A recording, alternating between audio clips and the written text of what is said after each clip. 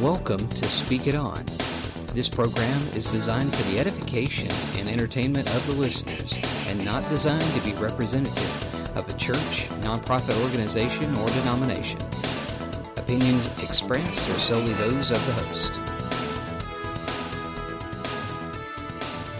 Welcome back.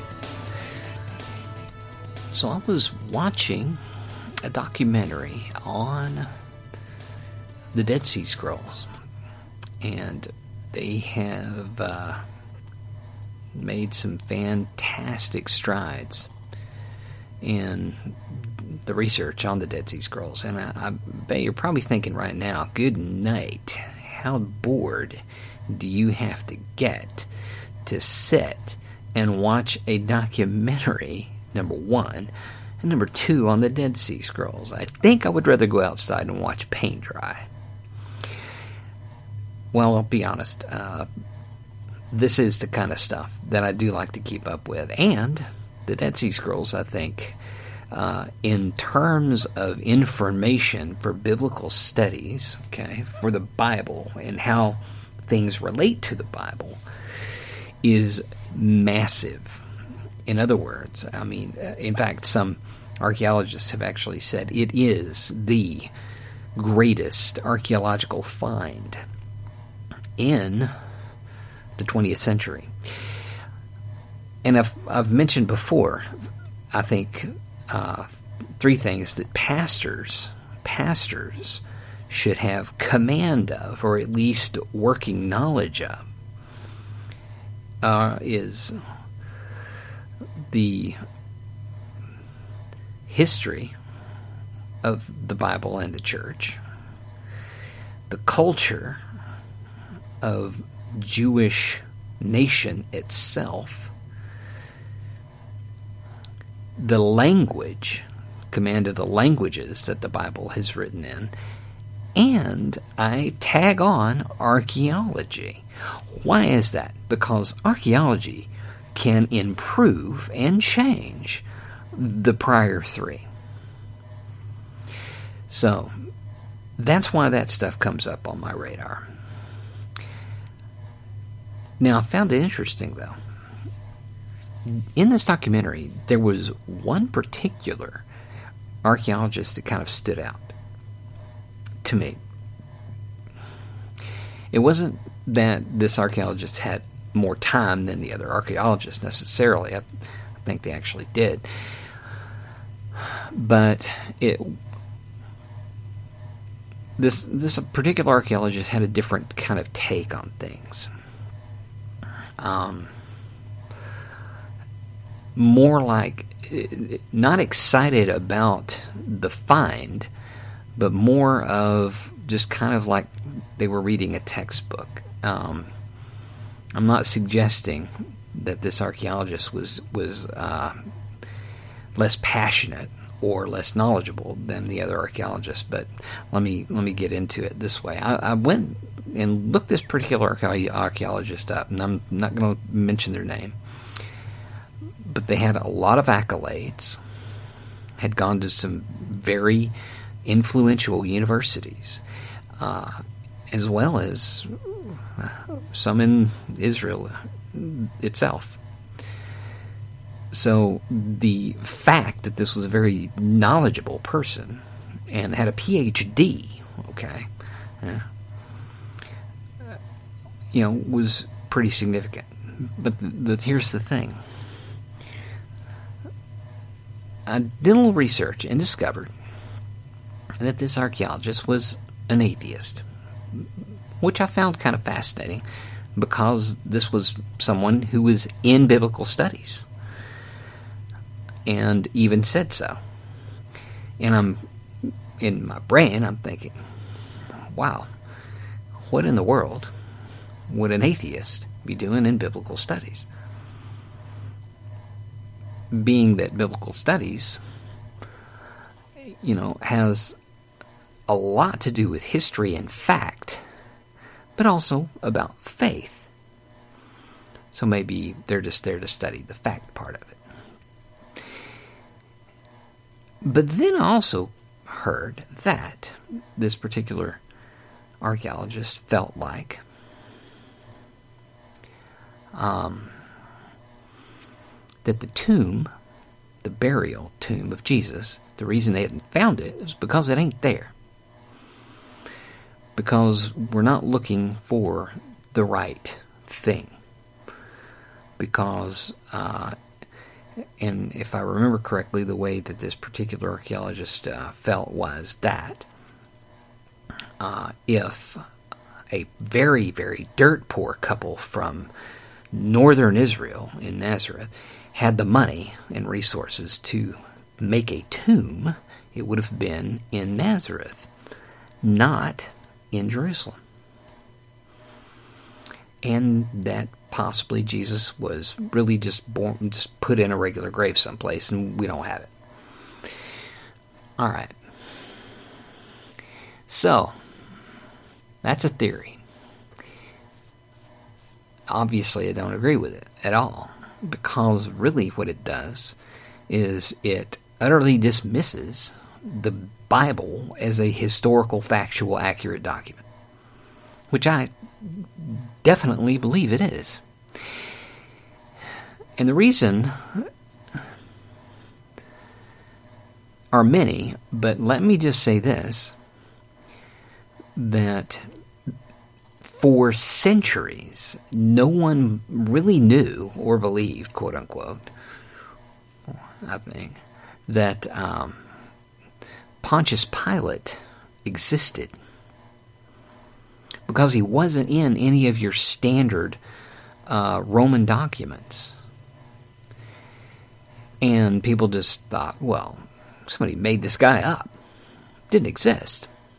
I mean, and they were serious about it. They really didn't think he existed. Until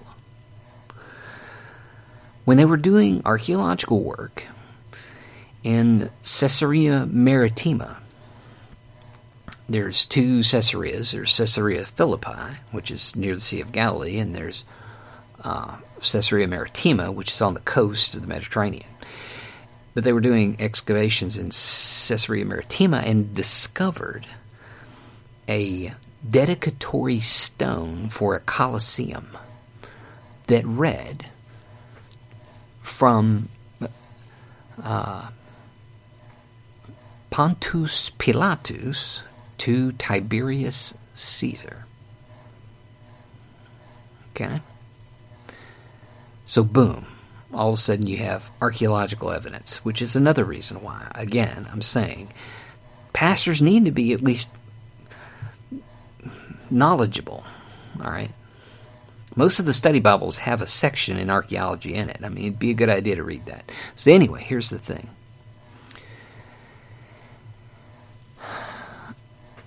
When someone comes to the Word, comes to the Bible, a lot of times they come to the Bible with baggage. I think we all do. The Bible says quite a few things. Quite a few things also that just that are kind of painful about human behavior, about the stuff we do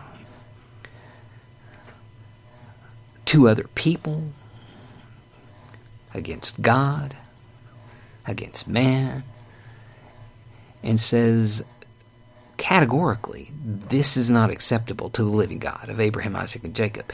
And if you engage in these things, there are consequences, and there will be a payment. And to be quite honest, I mean, I get it. Divine discipline is not a tea party. And as someone who will testify to you that I believe I have been on the hand of divine discipline in a fatherly kind of way, it ain't fun. Yeah, that's how we describe it in Texas. It ain't fun. So, you can either believe the biblical record, which I believe it. I believe it's historically accurate, or not.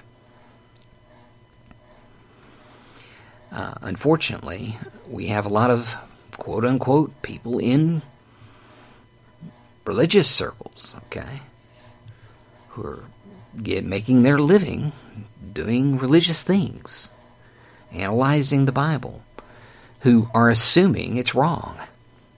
Just straight up, just assuming that can't be right. And they have a lot of fancy degrees. And to be honest, there's a lot of pastors that got a lot of fancy degrees. And believe me, as someone who loves higher education, okay, and I've mentioned this again, I got 2 upper-level degrees on, I like education. I love the university. I love it. I love, the studying part of that. I'm geeky in that way, or nerdy in that way, however you want to think about it. Just because somebody has a degree doesn't mean they're right. Now, hopefully, you would think, if somebody has a degree, the percentage of chance that they're right would be higher, right? But that doesn't guarantee they're right. When people come to the Bible, you're coming to the word of the living God of Abraham, Isaac, and Jacob, that he's the record he has left for us. And if you assume it's wrong,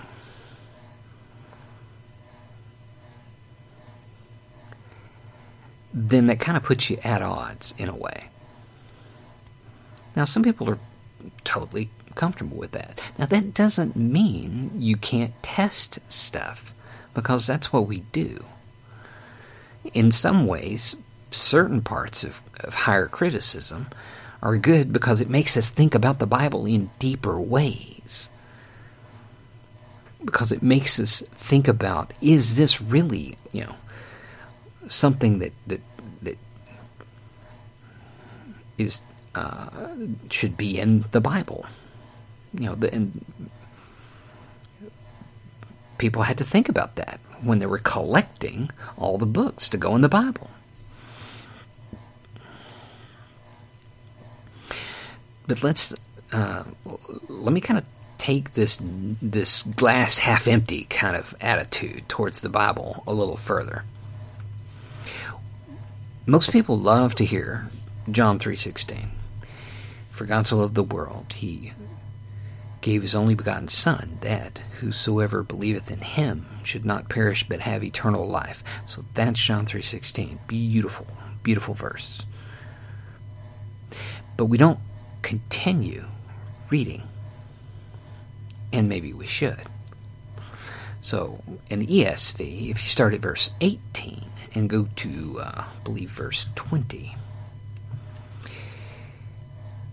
in John 3, it says this: whoever believes in him is not condemned, but whoever does not believe is condemned already, because he has not believed in the name of the only Son of God. And this is the judgment.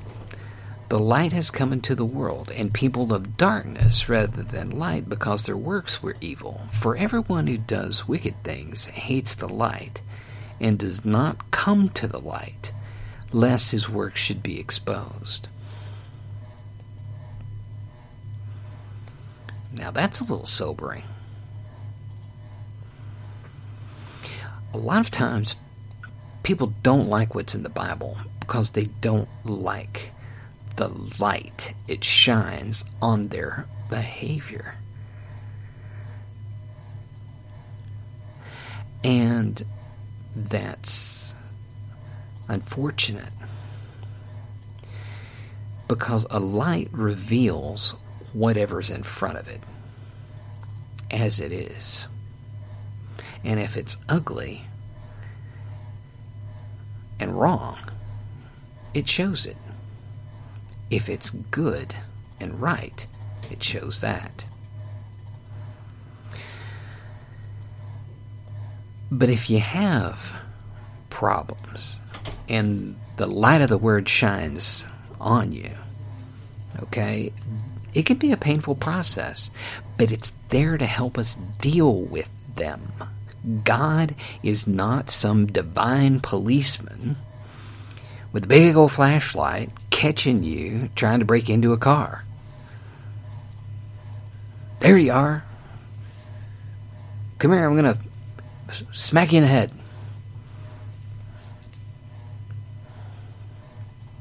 Instead, what God would like to do is He shines the light, you're breaking in the car, He says, stop. Come here. Let's look this over and let me help you. Why are you breaking in this car? You need a place to stay. Is there food in there? Are you hungry? Do you need clothes? Are there clothes in this car? You're breaking in for that. Let me fix this. Let me help. That's the way God looks at it. But if He offers to help and you break in the car anyway, okay, you're going to jail.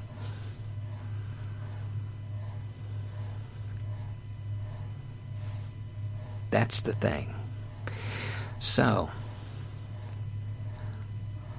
a lot of times, I find that people don't like the Bible because they don't like what it says.